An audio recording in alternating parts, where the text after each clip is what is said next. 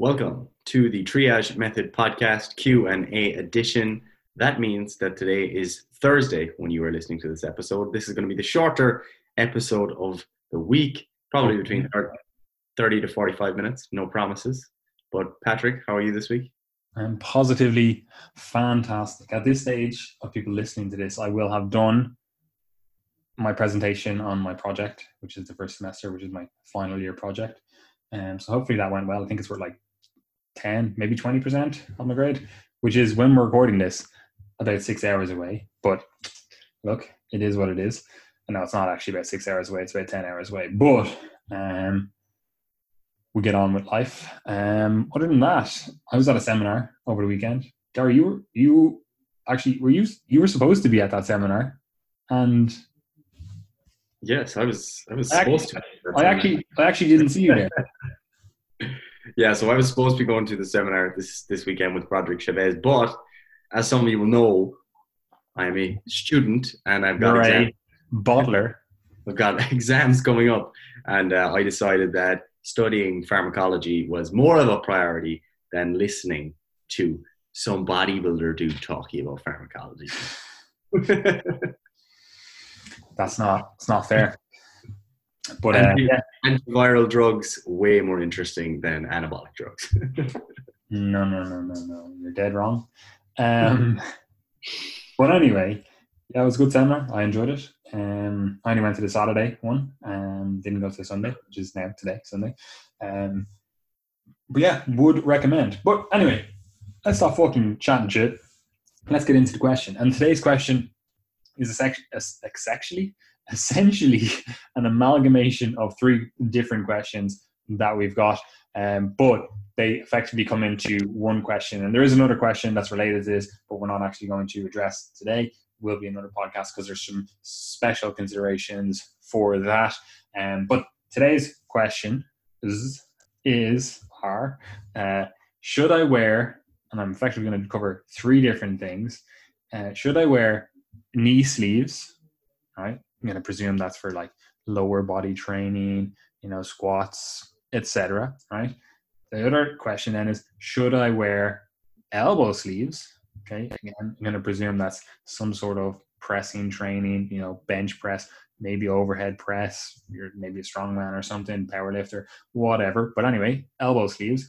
And then third and final one is, should I wear like wrist wraps? Like, again, you might see like bench pressers, people doing the overhead press or whatever, wearing wrist wraps, So effectively, we're going to answer those three questions. Now, with any of these discussions, you always have to go back and be like, okay, who is the population I'm dealing with? What is the goal? Where are we in your overall training experience? If you're a beginner lifter, you've never fucking bench pressed without wearing elbow sleeves, without wearing fucking wrist wraps. I'd probably like to see you do a period of time, natural, raw, whatever the fuck you want to call it, training. But again, this is hopefully what we're going to touch on. But I do want to always caveat these questions with, it does fucking depend. Like, it really does depend on who we're talking about, when we're talking about it, where in the program, why in the program, like all of that stuff, right?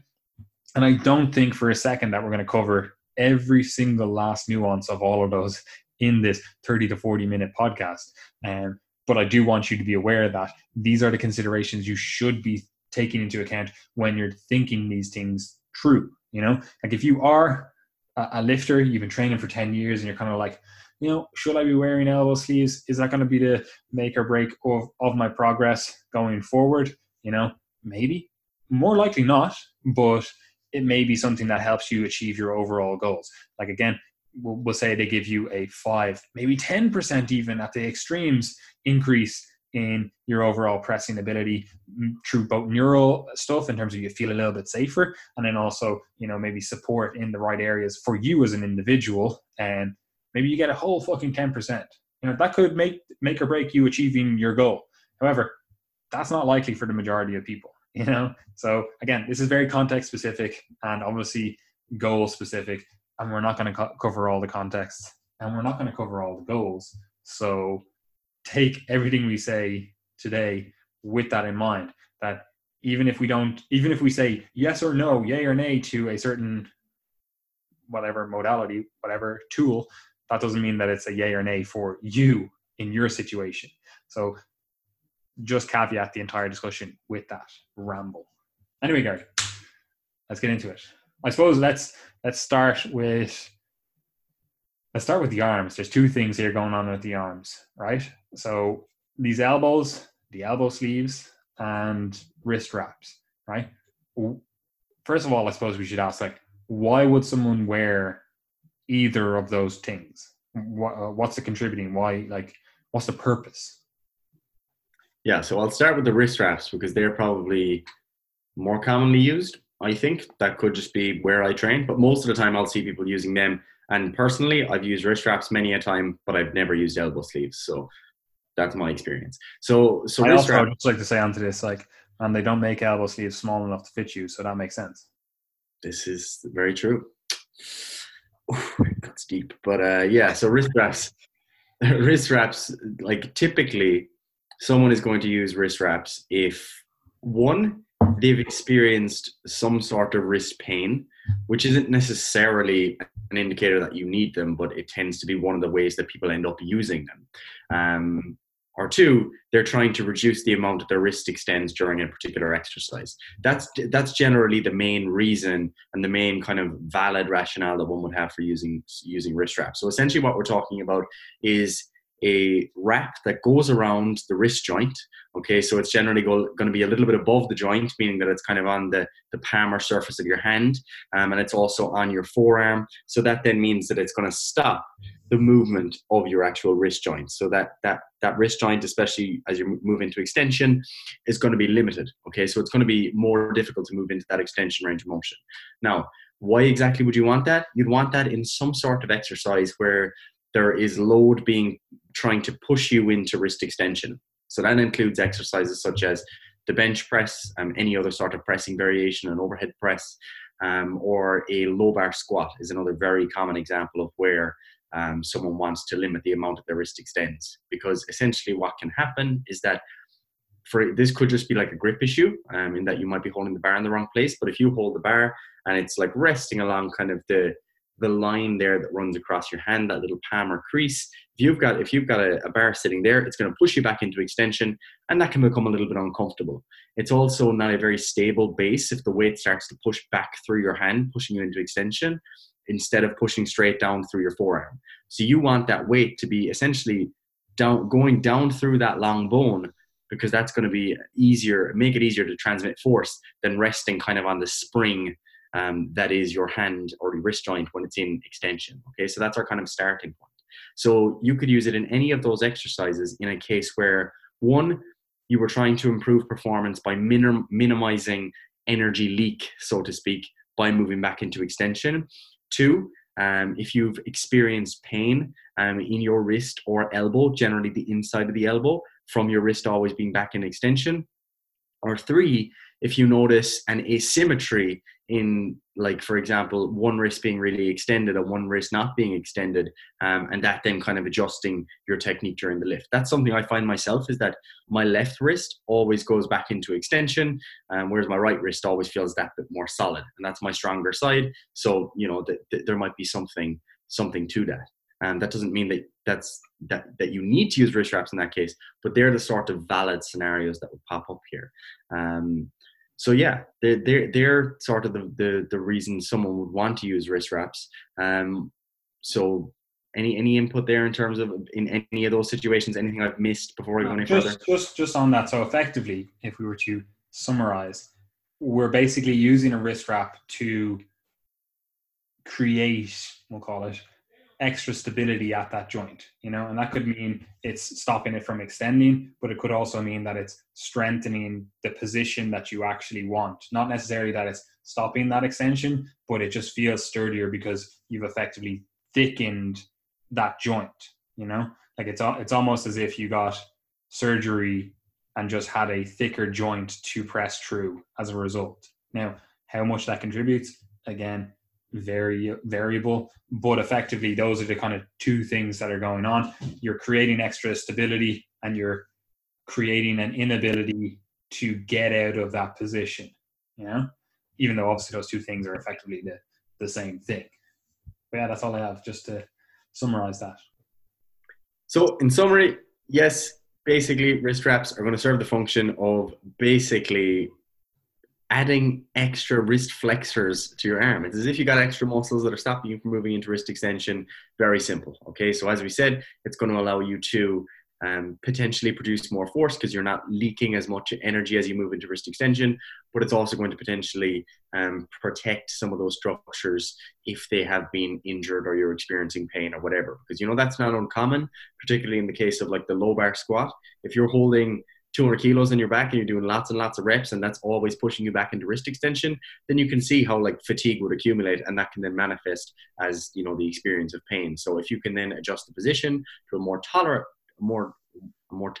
one, then that can obviously be a valid option. So they're the cases where it might be useful. So increased ability to produce force, because you're not leaking force. So if you think of what that actually means, that means that if someone's competing in powerlifting, for example, and they find that their wrist is constantly jacking back into extension as they press, and they feel that the wrist might be a limiting factor, then if they can then remove that limiting factor and produce more force, not leak that energy, you might get a higher 1 rep max. From a hypertrophy perspective, if you're trying to do a lot of training volume and you find that maybe after your 6th set of presses, because you do a couple of different presses, you find that your wrist starts to become the limiting factor, then cutting out that limiting factor again is going to be beneficial in terms of accumulating more quality training volume, moving towards your goal of hypertrophy. And in the case of pain, injury, rehab, whatever you want to call it, it can be the difference between you getting in the rest of your training volume, because if you don't want your wrist to be the limiting factor in your squat performance, obviously you want the lower body to be the limiting factor. So there's that, but there's also the case that you don't want to keep making the wrist worse by constantly putting load on it when it's already, you're already in a lot of pain. So you want to be able to find a position that you're less sensitized to, and wrist wraps are a valid way of getting there. So they're pretty much all the uses that I would see for them anyway. Fantastic, right?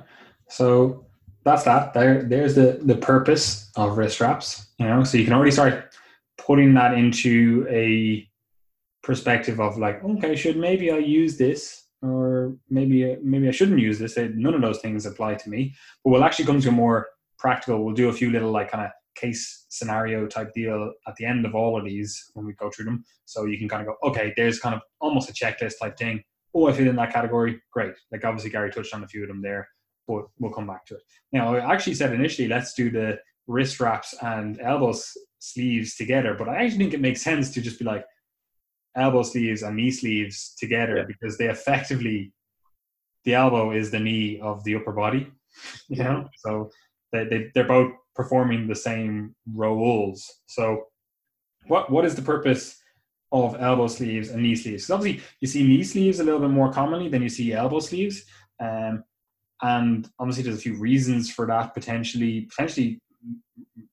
just because I don't think the IPF allows elbow sleeves. I could be wrong on that. I haven't coached an IPF lifter in fucking years, but it could be something as simple as that. But it does seem to be that knee sleeves are more common. So what is the role of the knee sleeve? Because obviously it's different in like knee wraps, which unless you're a powerlifter, you're not likely to be exposed to.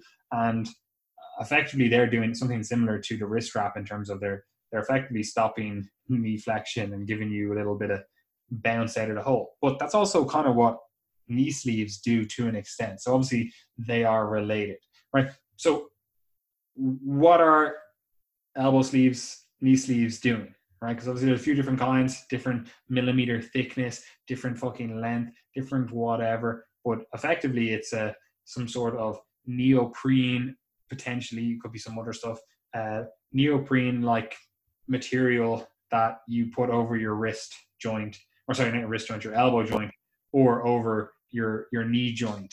And like, why are we doing that? What's the rationale? What's the purpose?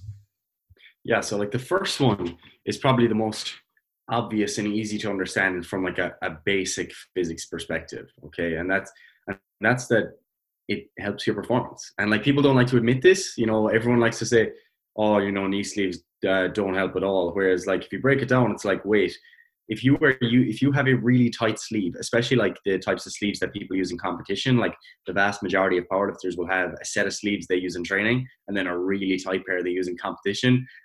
Even just different brands. Just forget about the different like ones they do, like different brands, like those SBD ones. Like they put about 20 kilos on my squat. Like just getting like a medium one. I don't have fucking particularly thick joints. They proper put on about 20 kilos to my squat. It just feels like it springs out of the bottom. Whereas like the ones that I have that I occasionally wear are those reband ones, and they give me maybe 5 kilos. You know, so obviously between different brands, and then obviously between different types. You see also, like you're saying there, powerlifters and stuff will have like a competition one, which they're like, yeah, like this, I need about 2 people to fucking help me get this bad boy on, you know, and like I'm taking it off as soon as, because circulation to my lower legs is, you know, stopped, and it's effectively acting as a knee wrap then, to an extent. Now, obviously not to the same extent, but to an extent. But anyway, I just wanted to interject with that. Yeah, no, and it's one of the checks that the IPF have actually kind of put in place, is that it's a rule now that you're not allowed to have a set of knee sleeves that you can't get on yourself, because obviously everyone was just buying like, you know, 100-kilo males buying like extra small and all the boys trying to rip them on. And you can see how that would have an effect. Like if you've got a semi-rigid elastic structure wrapped around your knee that's holding you in extension, then that is essentially serving the same function as a quad, because you're basically putting it at the, or towards the origin and the insertion of your quadricep muscle across the same joint, and applying a force in the same direction. So you can see how that would replicate a knee extensor muscle. So it's basically helping you to produce more knee extension torque, particularly at the bottom when you start to store up that energy in the knee sleeve as you descend towards the bottom. So there's definitely that to it. And I think people are very quick. Like, I don't get why people don't just admit that, like, oh yeah, it does actually help a bit, and that's why I do it, because it's within the rules and you're just allowed to do it. You know, and that's cool. Sport. You know, that's literally the sport. That's totally fine. It's like I always look at this like with it as well. That's like a boxer saying that, oh yeah, man, I don't rock my fucking hands. Like, yeah. What kind of loser would do that? That doesn't give me any performance increase. Okay, let's see you punch stuff without your hands wrapped. Your fucking knuckles, hand bones, etc. are going to be sorer, you know? So it's like, obviously it gives you performance increase. So just admit that. It's fine. Nobody cares. That's your sport. It's part and parcel of the sport. It's allowed. It's legal. Great. Awesome. Get over it. Yeah, so there's that element to it. It's the straight up, basically you can call it elasticity, you know, like it might be totally physically correct, but for the purpose of this conversation, think of it as you come down in the squat, that knee sleeve is storing up elastic energy that you can then release as you begin to come out of the bottom of the squat. Okay, that's particularly helpful in an exercise like the squat, because basically that is the hardest part of the movement, is that bottom part. So getting a bit of help there might just get you through that point where you're struggling and allow you to finish the rep, because you could still have the strength for the rest of the rep anyway.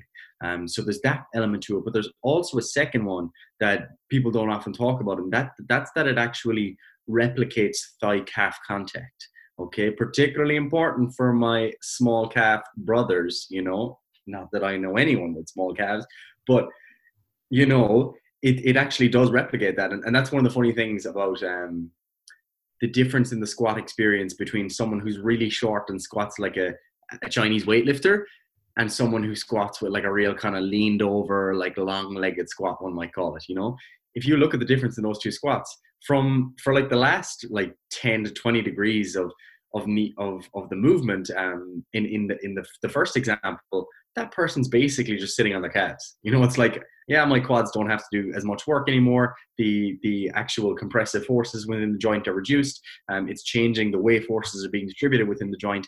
And that's a very real physical effect that is happening because you've got the contact between the posterior thigh, so your hamstrings, and the adipose tissue that's there, and your calves and the adipose tissue that's there. So you can see how, like, if you put those two things together, then it's going to be very easy to stay there, and it's going to reduce the amount of muscular work that's required. So that's what's happening in a person who has a lot of tissue around those areas. And if you don't have a lot of tissue around these areas, or if you do, and you happen to wear a knee sleeve, then essentially what that does is, because you've got that, basically that build up of tension in the sleeve as you come towards the bottom, what ends up happening is you basically hit that end point sooner. Because one, the back of the sleeve is essentially impinged in between your posterior thigh and your posterior calf. and you've got the fact that you've got that additional tension developing. So it essentially like replicates that endpoint at which you change direction. So one, you've got the elastic energy that's building up, and two, you've got this sort of pseudo endpoint of the rep. And you'll find that yourself, that if you take off your knee sleeves, it actually feels like you squat deeper. And I always find that because you've got more knee flexion to go through, because you no longer have that knee sleeve, like it's stopping you from getting through that into the range of motion. So there's those two elements to the performance aspect. And that is the exact same reason why, you could lose weight, as in like body fat, and then find, your squat feels a little bit deeper. You're like, oh man, I'm actually getting deeper with these squats. Or you could find you're essentially a little bit weaker. Because effectively, the way I think of it, like both of these things are kind of like, effectively it's a single ply suit, like a weightlifting suit for your knee or your elbow, because essentially it's the same thing. And effectively what you're doing is, yes, you've got all that elastic energy being stored up and then potentiating the movement. But also it's effectively like trying to close a book on some sort of like ball, if you will. I don't have anything here that I could use. Actually, like if you're trying to close in your squat, there's your knee joint. I suppose actually there's your knee joint, if that makes sense. Like you've got something in between it here. So you're done the movement a lot sooner. I don't mean the movement. Obviously there's your knees go forward, etc., whatever.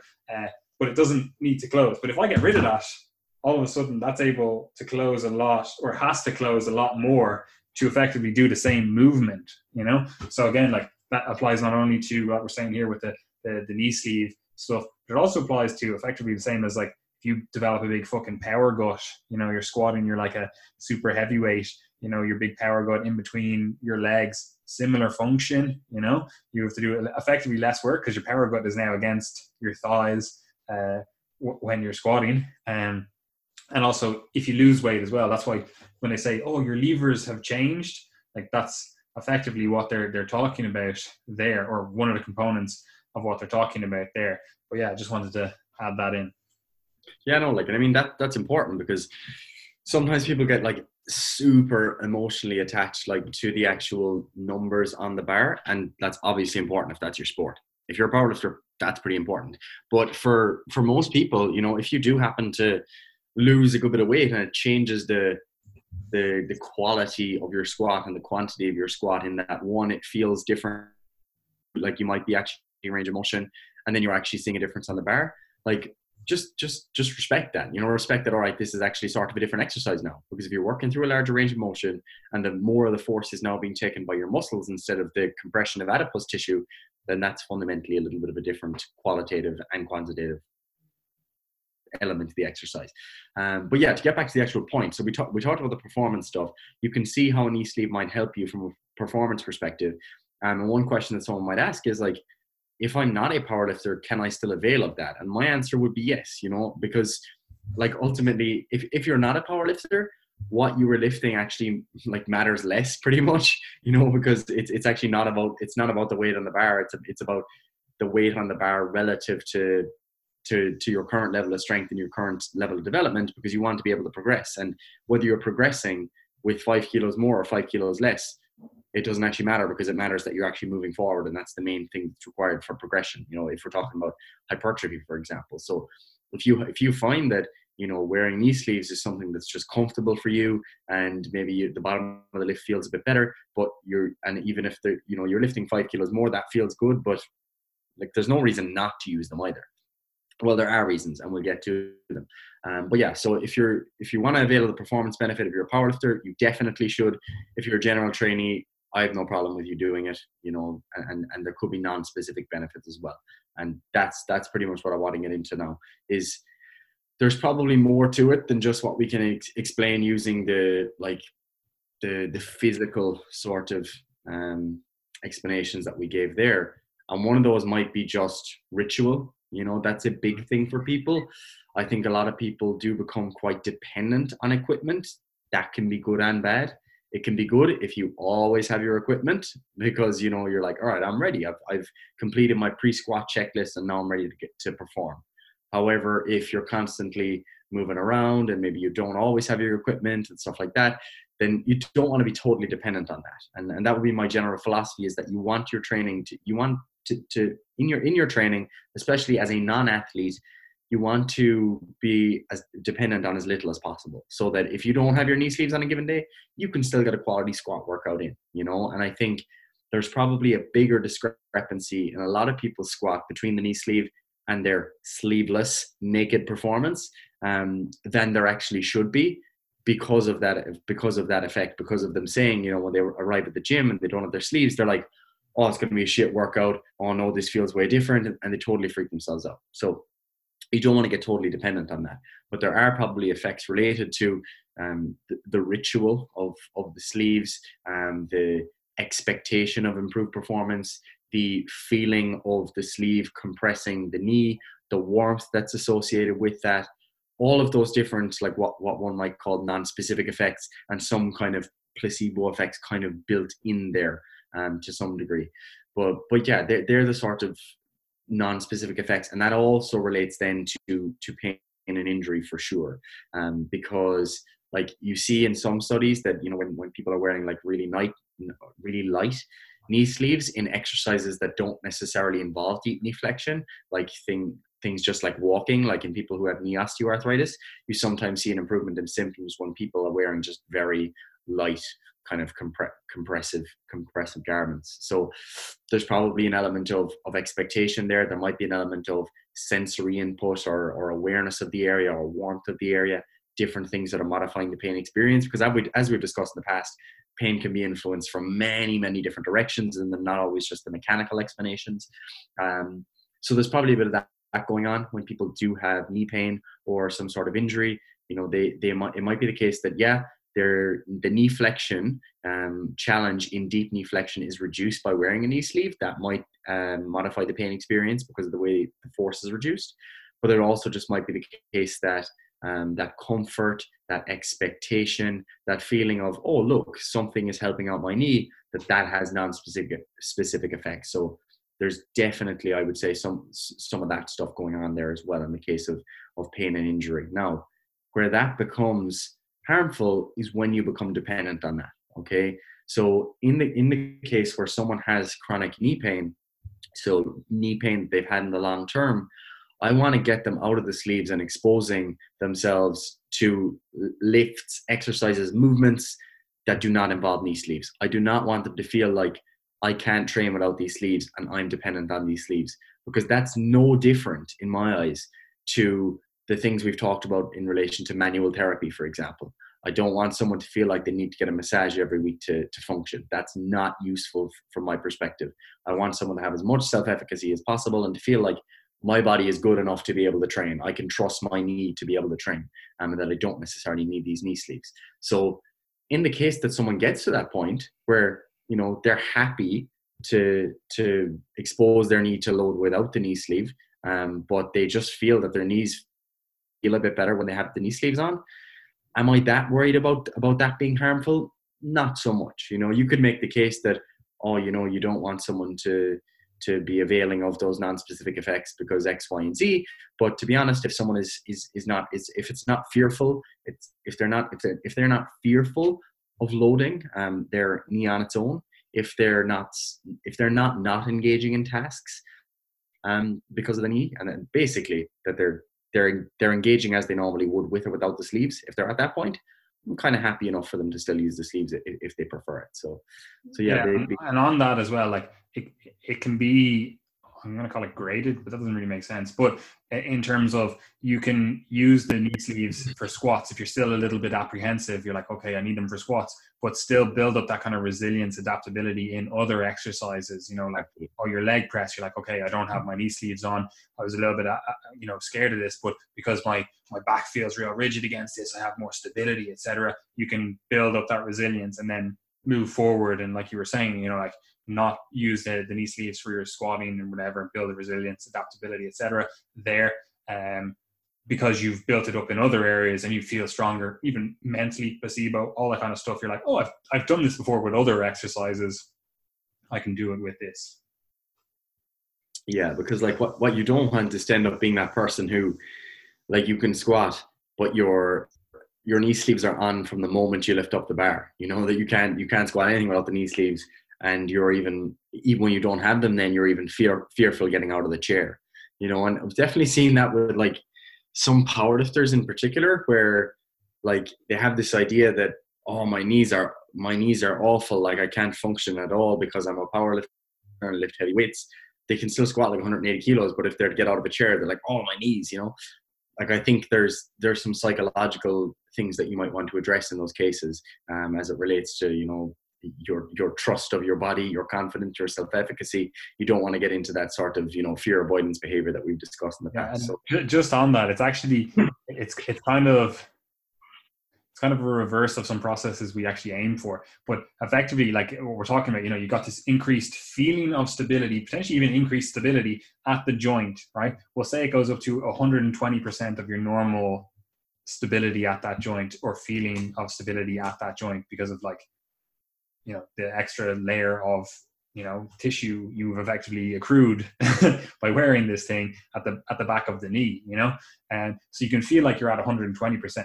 That does, to an extent, mean that when you get rid of that, you now have lost 20%. So even though you're at 100%, you kind of feel like you've lost 20%. So you kind of feel like you're at 80%, So I've seen that a lot with like powerlifters, where like you're saying there, where they're like, they almost rely on the sleeve. So their feeling of 100% is actually an inflated 100%. So even though when it goes back to like normal, and they're like, oh, my knees are actually in bits, it's because for one of the reasons is because they have effectively lived in a hyper protective environment for a while, and they feel more stability with the knee sleeves on, etc. And as a result, they're kind of like, they take them off, they're like, oh no, this is awful, I don't want to have this at all.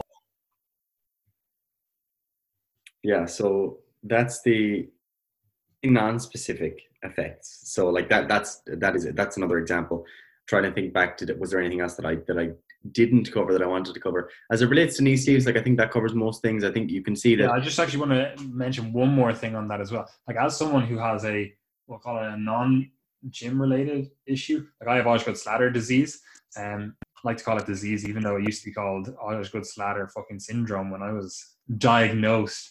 But yeah, look, it sounds funny when I say I have a disease. But basically the fucking bony tuberosity at my fucking patella tendon there is increased a little bit,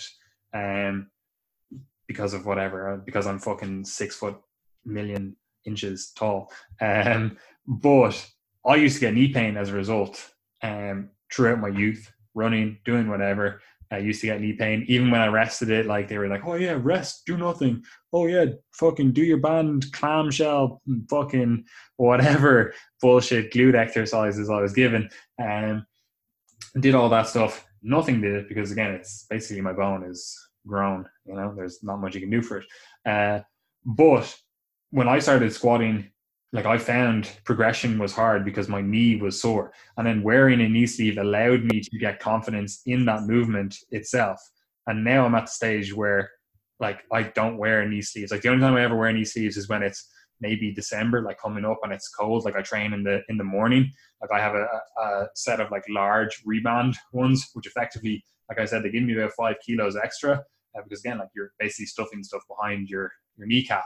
But they're kind of loose on me, so they don't really do a huge amount apart from providing warmth for me. And like it's a nice little like psychological boost when I feel like, oh, my knees are nice and warm. They don't feel like they're going to be an issue today in this workout. It's not something I have to think about. Like it's just already ticked the box. Like, yeah, I still do my normal kind of warm up. I still do my normal fucking squat ritual, whatever stuff. But it's something that I don't have to think about warming up extra, or it's not something that I have to think about throughout the workout. Whereas before, because of my disease, like it was something that would, I'd be a bit colder, and like I'd be kind of creaking a little bit when I'm doing my squats, and it kind of takes a little bit, more for those knees to feel like they're in the right position, to feel like they're stable, that kind of stuff, and whereas like I'm at the stage, as I said, where I don't generally need them. So like I know some people listening to this will kind of be like, oh, well, yeah, that's all fine and well for you to say if you don't have previous knee issues or whatever, but I'm coming to you with previous knee issues, and life does get better. And yeah, knee sleeves can be part of that. And they can also not be a part of that after that. But yeah, I just wanted to add that. Yeah. So like anything, you can avail of the benefits, provided it's not becoming a sort of a toxic relationship between you and the modality. If you cannot perform without them, I generally consider that to be a negative thing. But if they're just a bit of icing on the cake for you, and it's something you can afford, and the performance benefits are something that you want to avail of, by all means, go ahead and use knee sleeves. Now, the elbow sleeves, very, very similar, right? Just take it in your head that basically everything we said applies, but one of the key differences between something like a squat and a bench press is that you don't really end up in the same level of flexion at that joint. So that most of the time, people won't end up in the same level of elbow flexion as they will knee flexion at the bottom of their bench press. Okay, unless you do like a super like close grip bench press where you're coming down like a California press kind of a thing. It's unlikely that you're going to be in that much elbow flexion. So as a result, the amount that they're going to give you during the exercise is probably going to be a bit less.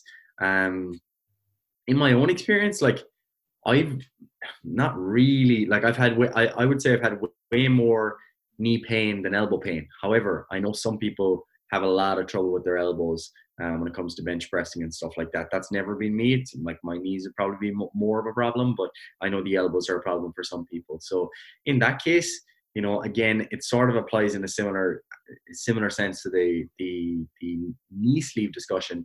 If those elbow sleeves help you train, for example, if it's the case that you have a triceps tendinopathy or something like that, you're going through a period of injury and you want to get in your standard chest training volume, but what ends up happening when you go to do any sort of pressing exercise is that your elbow becomes the limiting factor every time.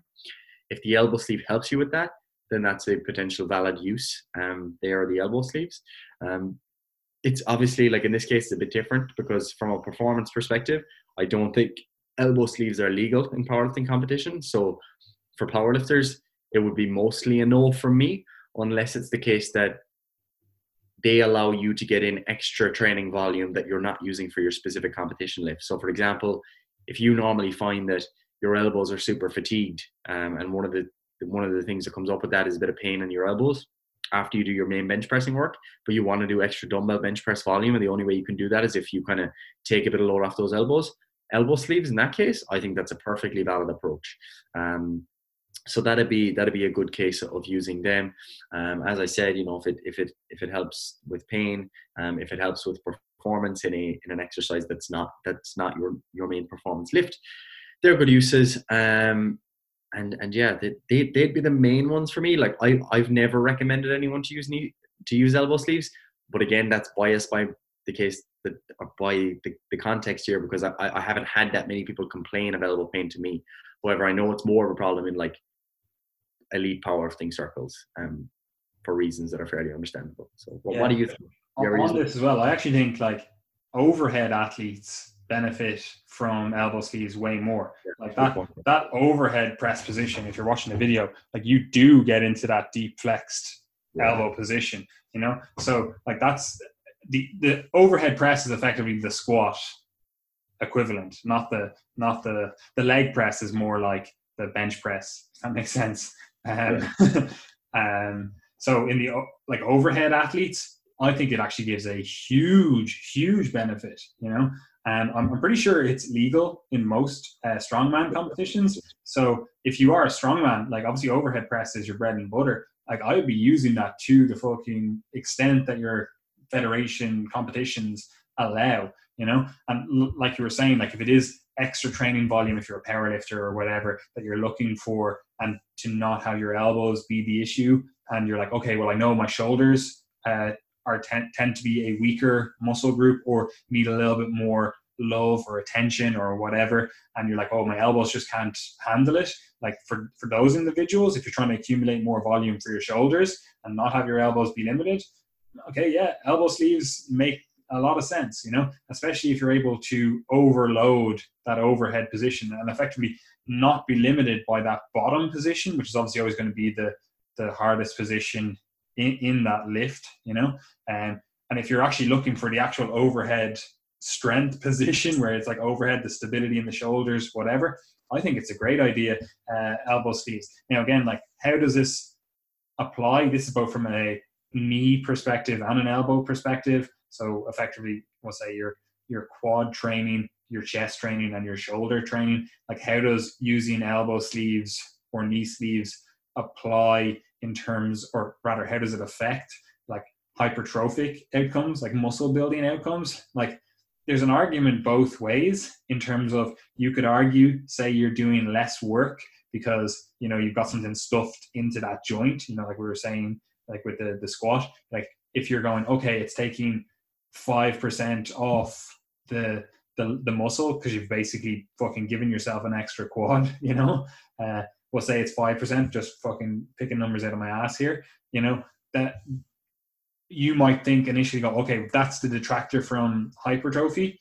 or like muscle building, but then it's also allowing you to lift more weight. So is that then applying more tension to that muscle? And again, I actually don't think there would be a noticeable difference in terms of the overall outcome between someone who wore elbow sleeves, knee sleeves, or whatever, and someone who effectively didn't, you know. So I wouldn't be too worried about that, unless like you do feel like it just gives you such a rebounding performance increase that you're not even feeling the target muscles anymore unless you load on piles and piles more weight, you know. Like, that's probably great. That's probably you're probably the ideal candidate to be, you know, a power lifter who uses these. But if your goal is, you know, to tax the muscles, and you're all of a sudden feeling like, okay, the muscles aren't working anymore because I've worn this knee sleeve and I have to effectively load on 40 more, 50, 60 more kilos onto the bar to get the same training load, and now your lower back is fucking screaming at you or whatever. It's like, okay, now there's a trade-off here that we have to, you know, deal with. But again, that's going to be very, like I said at the very start of this, like, that's going to be a very specific situation that you're going to have to address yourself, you know. But yeah, back to the elbow sleeves. I think the overhead athletes, they're someone who could definitely benefit from elbow sleeves. And again, if you're trying to get more shoulder training, shoulder volume in, perhaps it's a go for you. But yeah, I think that's also, like you were saying, a reason why people don't use elbow sleeves as much for like bench press training. You don't see it as much in the gym or whatever, unless you're in a powerlifting gym, because effectively in the bench press, it's not providing a huge amount outside of maybe the feeling of a little bit extra stability at the elbow, or, you know, potentially if you have fucking, I don't know, huge biceps or something, a little bit of extra stuffing between the joint. But even then, you're not getting into this hugely flexed position. So like, how much is that contributing? Probably not a lot. But I do think overhead athletes or individuals who are trying to bring up their overhead press, a great modality to bring in. Yeah, like, even if you're doing like I know some people do, you know, the strength lifting meets where they basically do overhead press instead of bench press. I think it's called the strength lifting instead of powerlifting. Some people do that, you know. So if you're that person, or you're a strongman, you do like circus dumbbell presses somewhere. This would really come in handy, because if you can get it off that initial bit, like, you're going pretty well. So yeah, strongman, definitely a valid case here. I wanted to get back to something there that you mentioned. So when we're talking about any of these things, it's all cute and cozy to say, right, we're talking about knee sleeves, therefore we're focusing on the knee joint. This is what happens at the knee joint. But as you alluded to there, when you were talking about, like, for example, the response to your lower back to the extra load, none of these things exist in a vacuum. And you have to just stay awake and recognize, how does this actually affect me as an individual? One example would be firstly, recognize that you're talking about the interaction between this specific implement and that joint, but also every other joint in your body, the load that's on you, and then your psychology. I'll give you an example to sort of explain this. A squat, for example, if you're using like a knee sleeve, and that replicates you having stronger quads, let's say, let's just stick with that for the moment, because the bottom, that deep knee flexion position, is a little bit easier. that might change where your limiting factor is at the end of that set, because you now have simulated having stronger quads in that bottom position. Okay. So it could now be the case that you actually stay a little bit more upright for more of your reps because your hips don't shoot back as much in the bottom. So you might find that, oh, this is weird. You know, when I use knee sleeves, I have less back pain at the end of the set. Oh, this is weird. Do knee sleeves cure back pain? Like, no, but it could be like, you know, someone could take what I said there and said, oh, Triage said that knee sleeves are great for back pain. But no, it's about staying awake and recognizing, how does this actually affect you? Because one could easily make the case that, you know, knee sleeves might actually help with your hip pain or your back pain because of the way it affects you in that particular exercise. It could also be that they improve your strength, not just because of the effect at the knee, but because you don't fall forward as much and you don't lose your balance during the squat. So recognize that all these different tools could affect you differently to how they might affect someone else, because it all depends on how you actually execute the exercise.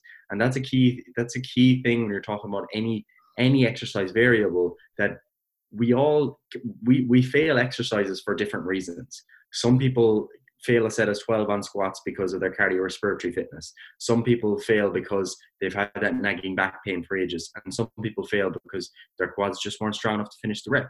And you have to stay awake to that stuff, because that allows you to make better training decisions. But yeah, I think we've exhausted the sleeves. What do you think? Yeah, I think that's good on everything. Right. So now I actually just want to make it like real practical so that people can kind of go, okay, we've given them some sort of checklist almost, right? So we have a newbie lifter, first fucking 2 years in the gym, right? They're going from, I don't care if they started out fat, I don't care if they started out jacked, I don't care if they started out skinnier than fucking shit. You know, they are what they are. They're 1 to 2 years lifting in the gym, you know, so they're basically a rank newbie beginner, right? Maybe they played sports, maybe they didn't, maybe they currently play sports, maybe they don't, right? So it's just your most generic guy, girl, coming to the gym, doing the lifts. Do you think they should invest in wrist wraps, knee sleeve, elbow sleeve? And if so, which one? Or which ones? Rank them almost. Yeah, so initially, I probably wouldn't, but there are definitely cases where I would. So first of all, another piece of equipment that we didn't really touch on, I don't want to bring it up now, is like the actual straps that people use for grip. That's another podcast another day, Gary. Exactly, another podcast for another day. Same with a belt. Both of those can be useful.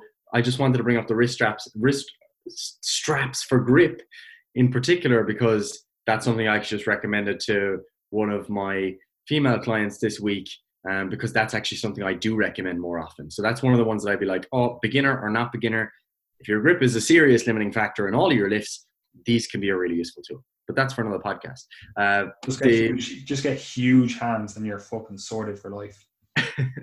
the actual wrist straps for supporting your wrist, like I very, very rarely use them. You know, as I kind of alluded to, I've used them for really heavy bench pressing. If I find really heavy, as if I'm strong or something. Heavy. What's that for you? Like 60 kilos? Relatively heavy bench pressing.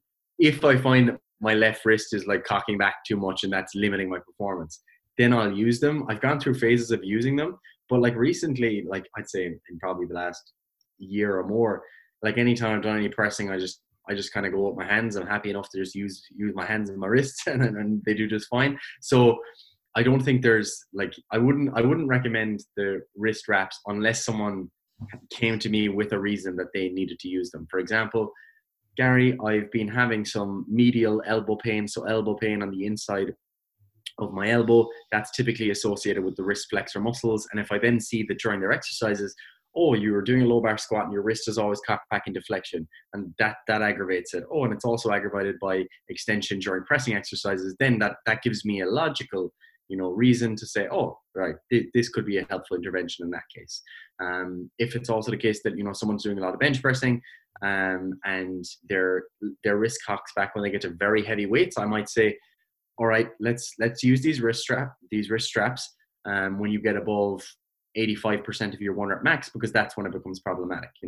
But what I wouldn't be saying to someone is like, oh yeah, go get these wrist straps, use them for every exercise. It should only be when you're pushing yourself beyond what your body can handle kind of on its own, because ultimately your goal is still to continue building as much strength without the equipment. You don't want your strength without the equipment to stay in one place and for you to just move forward with the equipment and then be dependent on it, as we discussed earlier. The elbow sleeves, honestly, I wouldn't be recommending them for a new lifter unless you're one of the special cases that we discussed. I just wouldn't really be recommending them for anyone. As I said, I don't recall ever recommending elbow sleeves for someone, so it would be foolish of me to say that they're a good investment. As for knee sleeves, I've recommended them a couple of times, but generally they tend to be for people who are a bit more advanced, typically people who are doing powerlifting, or people who maybe have tried their friends or something at the gym and they're like, oh, it actually felt quite nice in my squat. I normally hesitated a lot in the bottom of the rep, and this felt really good. By all means, give them a shot. So yeah, definitely not a necessity, like not at all. Like most of my training sessions I would do, and like I've used knee sleeves plenty in the past, but yesterday I did a front squat session and I did them without the knee sleeves, and like it's just fine. There's not much of a difference in my strength between the two, and I also I don't feel dependent on them. I think that's a good place to be. So I would consider them totally optional. You can give them a shot, but like they are quite expensive too. Like to get a pair of SBD knee sleeves, which most people tend to have, I think they're between 60 and 80 euro if you want to get two. So I mean, like that's a decent investment for a lot of people. So I wouldn't say they're necessary. So for that beginner 1 to 2 years, no, I'd be in the same boat. Like, yeah, like if you have extra cash to splash and you're like, yeah, I want to get them for my future career potential, whatever, like cool. It's in this time frame, you're probably going to get more out of just not using them than using them. Like, yeah, if you plan on being a powerlifter or whatever, which we're going to touch on in a second, maybe, yeah, invest in them early, get comfortable with them early. Cool. Right. So the next one then, and you touched on a few points with it, so it shouldn't take too long. You have your more advanced lifter, we'll say 2+ years, all the way up to fucking 20 years of training, or 20 years or more, whatever the fuck, So you're more advanced. You're intermediate to advanced lifter. For them, are we saying yay or nay for any of those? You've obviously already touched on a few points. You don't need to go through everything, but what are your thoughts? Yeah, like I mean, as a more advanced lifter, like if you're someone who's been lifting for a few years and you're like, this lifting thing, it's for me, man. I like this stuff. Like I think it's just useful to have a gym bag that has most things that you could need. Like I just think they're like, if you're collecting them over time, I don't view it as being as much of an expense, because I'm like, all right, you're in the game. You're just buying the little things that could help you at some point in time.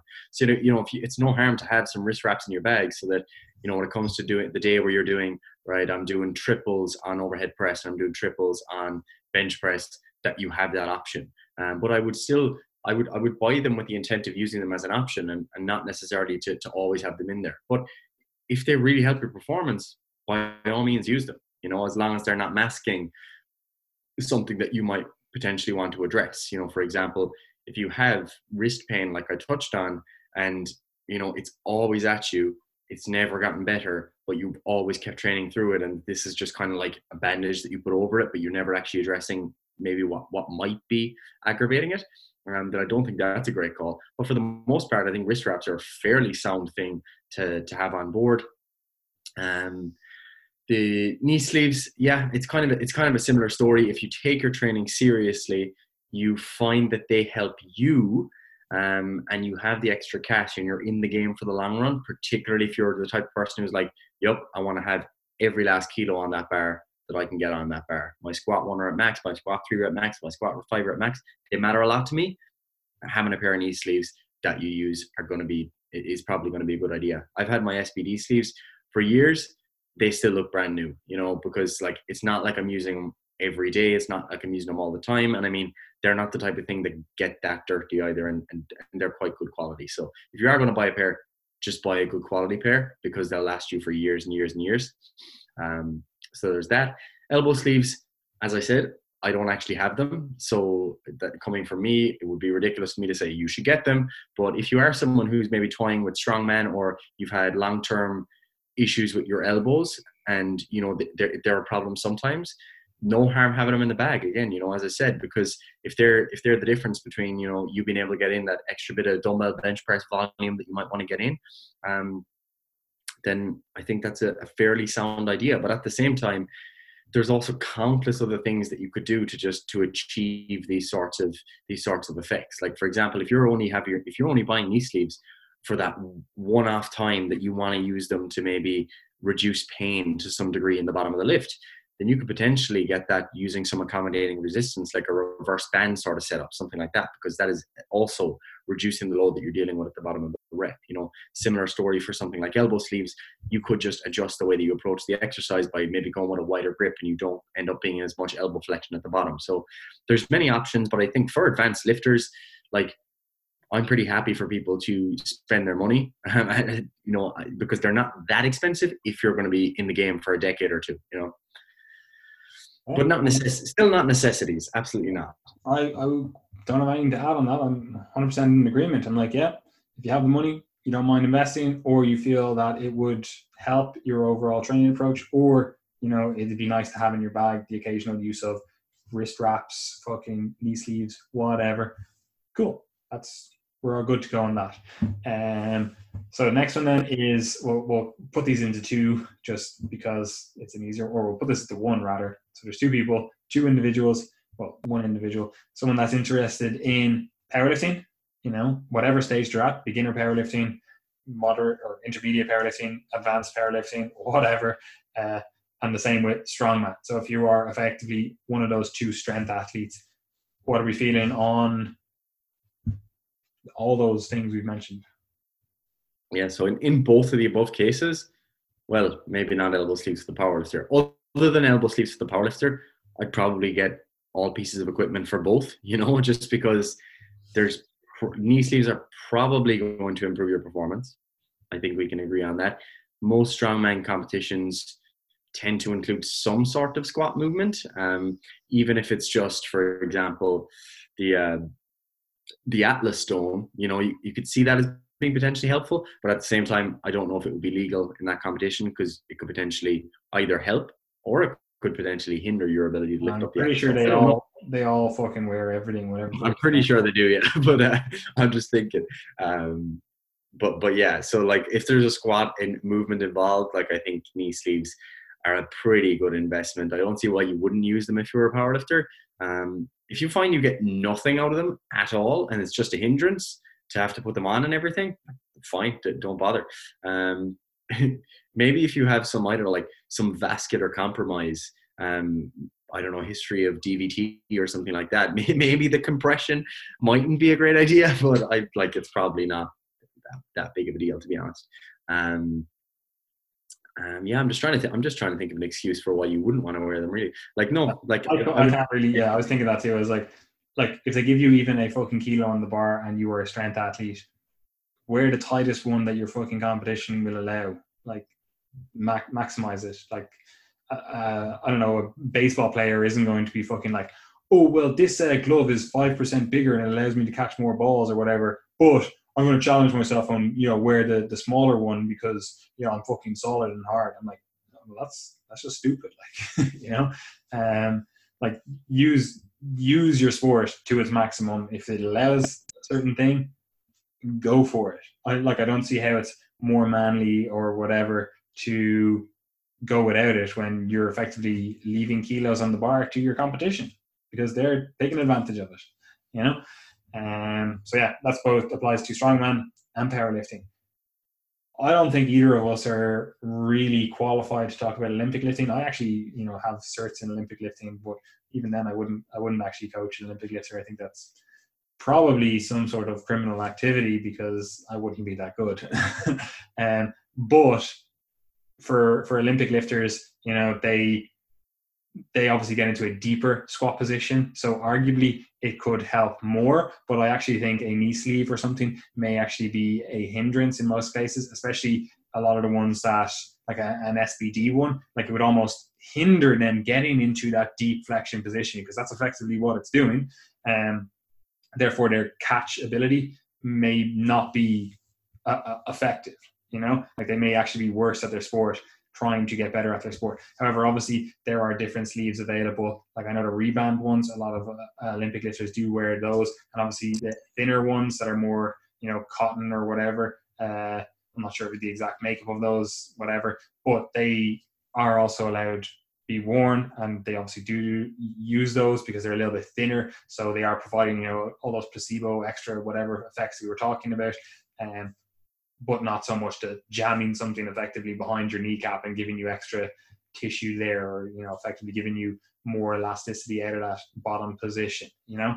And also, like, as much as Olympic lifters squat and they squat heavy and whatever else, like their actual competition lifts aren't likely going to be limited by that bottom position, you know. Like most of them are stronger than that. Then their like, for example, their front squat is whatever 20 kilos stronger than their maximum clean and jerk, you know. So that deep position is effectively only whatever, we'll say 90% of their 1RM. So they shouldn't really be failing it due to strength, which is what the knee sleeve is going to help with. Like, yeah, they may fail it due to getting out of position in the catch position, you know, snatch or clean and jerk. But that's more of a technique thing than a strength thing. So again, if you are an Olympic weightlifter, use whatever your competition will allow you to use and ignore both of us. Then yeah, go on. I would say it would probably hinder you, because like one of the things that, like you alluded to it, but one of the things that's going to limit your performance in Olympic weightlifting is the fact that you actually have to basically jump down into the bottom of squat as quickly as you possibly can so that you can get under that bar. Like it's a pretty unique skill where you need to be able to go from producing maximum force on the pull to getting under that bar and being totally relaxed as soon as you can, and then to go again. So if you have a big knee sleeve that's inhibiting your ability to get into that deep flexion position, like if you've looked at any images on like Google images of deep weightlifting squats, some of them, like their arse is literally between their legs. They're like using knee flexion and knee rotation at the same time. If you've got a sleeve on, that might even hinder that. So I imagine that's probably why they're not as popular in that sport. But yeah, like the other things, like not really applicable in Olympic weightlifting either. I don't think it's legal to use. I don't think. Why would you want to use wrist wraps? You need to.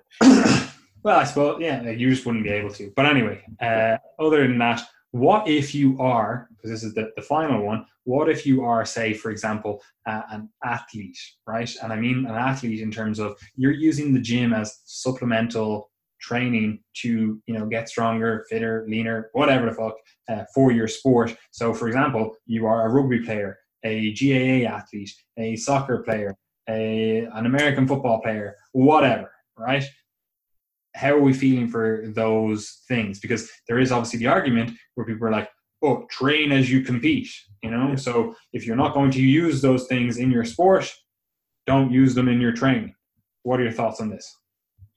Yeah, so like I probably lean quite away from the sort of the belief that many people would have when it comes to the kind of sport specific training. Like I think people are generally, like, they get way too caught up in like being overly specific with like resistance training and strength conditioning as it relates to sport, when in fact, like I sort of like to compartmentalize it a bit and say, right, like what's our goal when we're in the gym? We're trying to build particular fitness characteristics. So like ultimately, if you're trying to build strength in a particular muscle group, like if your goal is like, all right, I'm going to the gym because I want to build a strong lower body that I can then carry over into performance on the pitch, all right? That's my goal.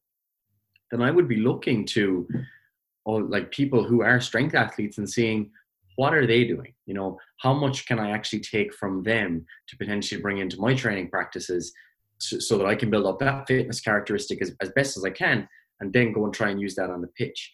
Okay. So I think you could still, like, although people make the case that, oh, you know, practice as you play, etc. I think because this isn't it's not your sport specific practice. It's your fitness characteristic practice. Fundamentally, you're trying to build up your base.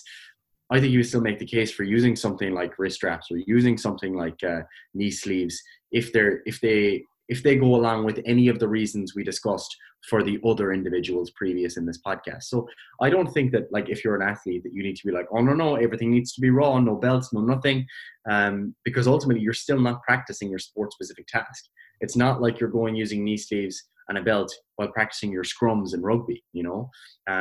So I still think you can make very similar cases, and I suppose like that's probably a topic for another podcast, is like where you draw the line with specificity in training, because that's not to say that you should just go and train like a powerlifter either, like absolutely not. But I do think you should, if you are that type of person who you're in the off season from your GA training or whatever, and you've identified like, I want to build up a bit of strength, I want to build up a bit of muscle, you can certainly take inspiration from those people while still bringing in elements of specificity. And I won't get into specifics now because obviously not the purpose of this podcast. But yeah, would you agree with that? Because I think you can still use these tools. Yeah, I think it effectively comes back to what we were saying earlier on about injured individuals, and effectively just don't become reliant on these tools and you're good to go. You know, like they can be used for a certain goal. Like if you are an individual who notices, you know, I've got to keep up my fucking miles of running because I'm a field athlete and I need to build up my aerobic base. I'm in the off season or whatever. I need to build up that aerobic base, but I also need to work on some strength characteristics as well, because, you know, maybe you lost strength throughout the season and maybe you lost muscle mass or whatever throughout the season. You're like, I need to build those characteristics back up. And I think like, okay, I'm a little bit wary of my knees. They're, you know, I'm doing a lot of volume for them. So whatever I can do to ensure that they feel stable, feel warm, feel whatever, and they feel comfortable, good in my squats, my fucking lunges, my whatever. Cool. Like use your knee sleeves. It's no big deal. You know, if you feel just as comfortable without them, don't use them. Like I actually don't think it's a big deal at all. Like you were saying, like sports specificity is like, in my mind, I'm like, yes, there is 100% sports specificity that needs to be taken into account. But I also think that people blow it way out of proportion and are like, okay, we need to be very sports specific. I'm like, okay, if you want to be sports specific, just play your sport, you know, like that's the best way to be sports specific. You know, like there's no training your golf swing in the gym. I'd rather just you go out and train your golf, you know, swing by golfing. You know, you're going to get better at it much quicker that way. And like, just think effectively of the gym like GPP. It's just general physical preparedness. And that's the be all and end all of it. And like Gary said, we'll probably talk about this on another podcast. But yeah, it's the same with the tools you use then. You're like, this is just GPP. So if these tools allow me to get generally physically prepared better, quicker, faster, whatever, use the tools available to you. But just don't become reliant on them. Don't go, yeah, I added 40 kilos to my squat this off season or whatever, and your sport is a bare knee sport, and you added that 40 kilos with your knees covered with whatever, knee sleeve, and you actually take your knee sleeves off and try to do the same weight you were using when you started that off season, and now it's lower because you're so reliant on those knee sleeves.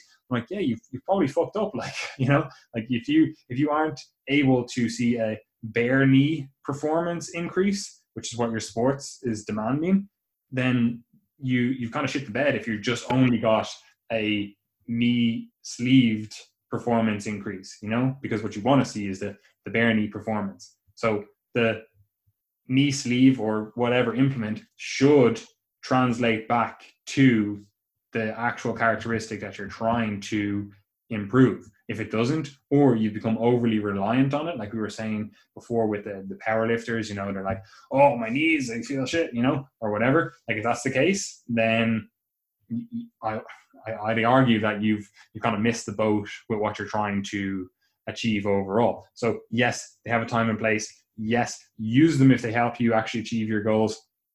Don't become reliant on them, and stop fucking wanking off that fucking dead dog of sports specificity, you know? Oh, that poor dog. He's a good boy, though. Anyway, Gary, that was relatively long. I don't actually know how long that was because there was an interruption in between, so I couldn't tell you exactly how long that is. So we'll find out in post-production. But anyway, Gary, where can people find us? What's going on in life? Give us all that rigmarole. As always, You people can find us by firstly subscribing to our email newsletter.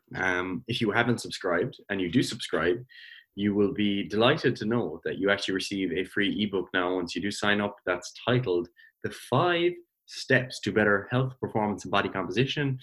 Very simply, we put this together because some people listen to the podcast, read our content, and they're just like, hey, I just want to know where to get started, what's going to be useful for me. Of course, we got the beginner's guidebook, but this is just a basically free resource that's going to give you a little bit of a flavor of where you should be starting with all this kind of health and fitness stuff. So I think that's a useful resource. So if you sign up, there's no catch. You just get that for free. Very simple. And thereafter, you'll receive one newsletter per week, every Sunday, that updates you on all the content we've published on our various social media across the week, but also resources that we've come across on the internet. That's generally a podcast, a book, research paper, and some sort of article that's a step down from a research paper. So like if you were to actually read all that stuff every week, like you'd be pretty on point in terms of like accumulating some solid knowledge over time. But yeah, there's that. Of course, you can check out our website, read our articles, blah, blah, blah.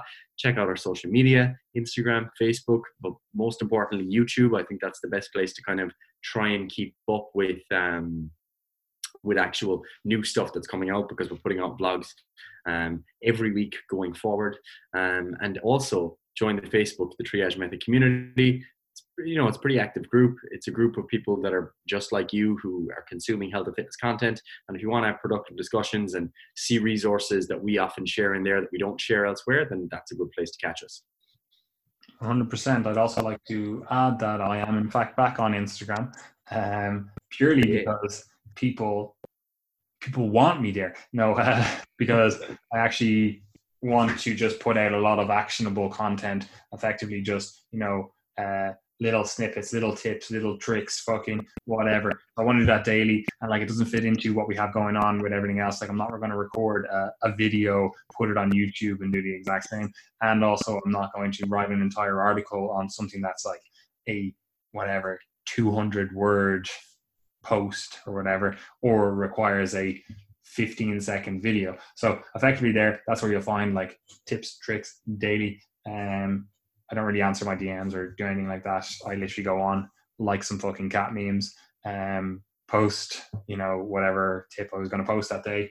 And that's it, But yeah, other than that, I would definitely say get on the newsletter, get in the Facebook group, and engage with the content. If you do want to get involved with online coaching, we still have spaces available. If you want to get involved in group coaching, again, we have spaces available. Like this is coming out on Thursday. So Friday is tomorrow, which is Black Friday. So we will have a sale on both group coaching and the ebooks we offer. I do believe it is a 10% discount. Don't quote me on this, but it's a 10% discount on the group coaching. And there is a 20% discount on the ebooks on site. So if you're thinking about something, you're like, that would really caught my eye, I want to think about that. The sale effectively is Friday to Sunday. I think it's Friday to Monday. So if you are interested and you're going, actually, yeah, I want to pick up something, the link is in the description, wherever it is on this YouTube or whatever podcasting device you're listening to this. There is a link to the store, the shop, if you're getting an ebook, and there is a link to group coaching if you're thinking about that. So again, pick up a deal, makes sense. Like why would you not avail of that if there is a deal going and you're thinking of getting one of those products? Other than that, I don't have a single other thing to say. Gary, do you? Nope, just note that it is in fact too easy. Simply too easy.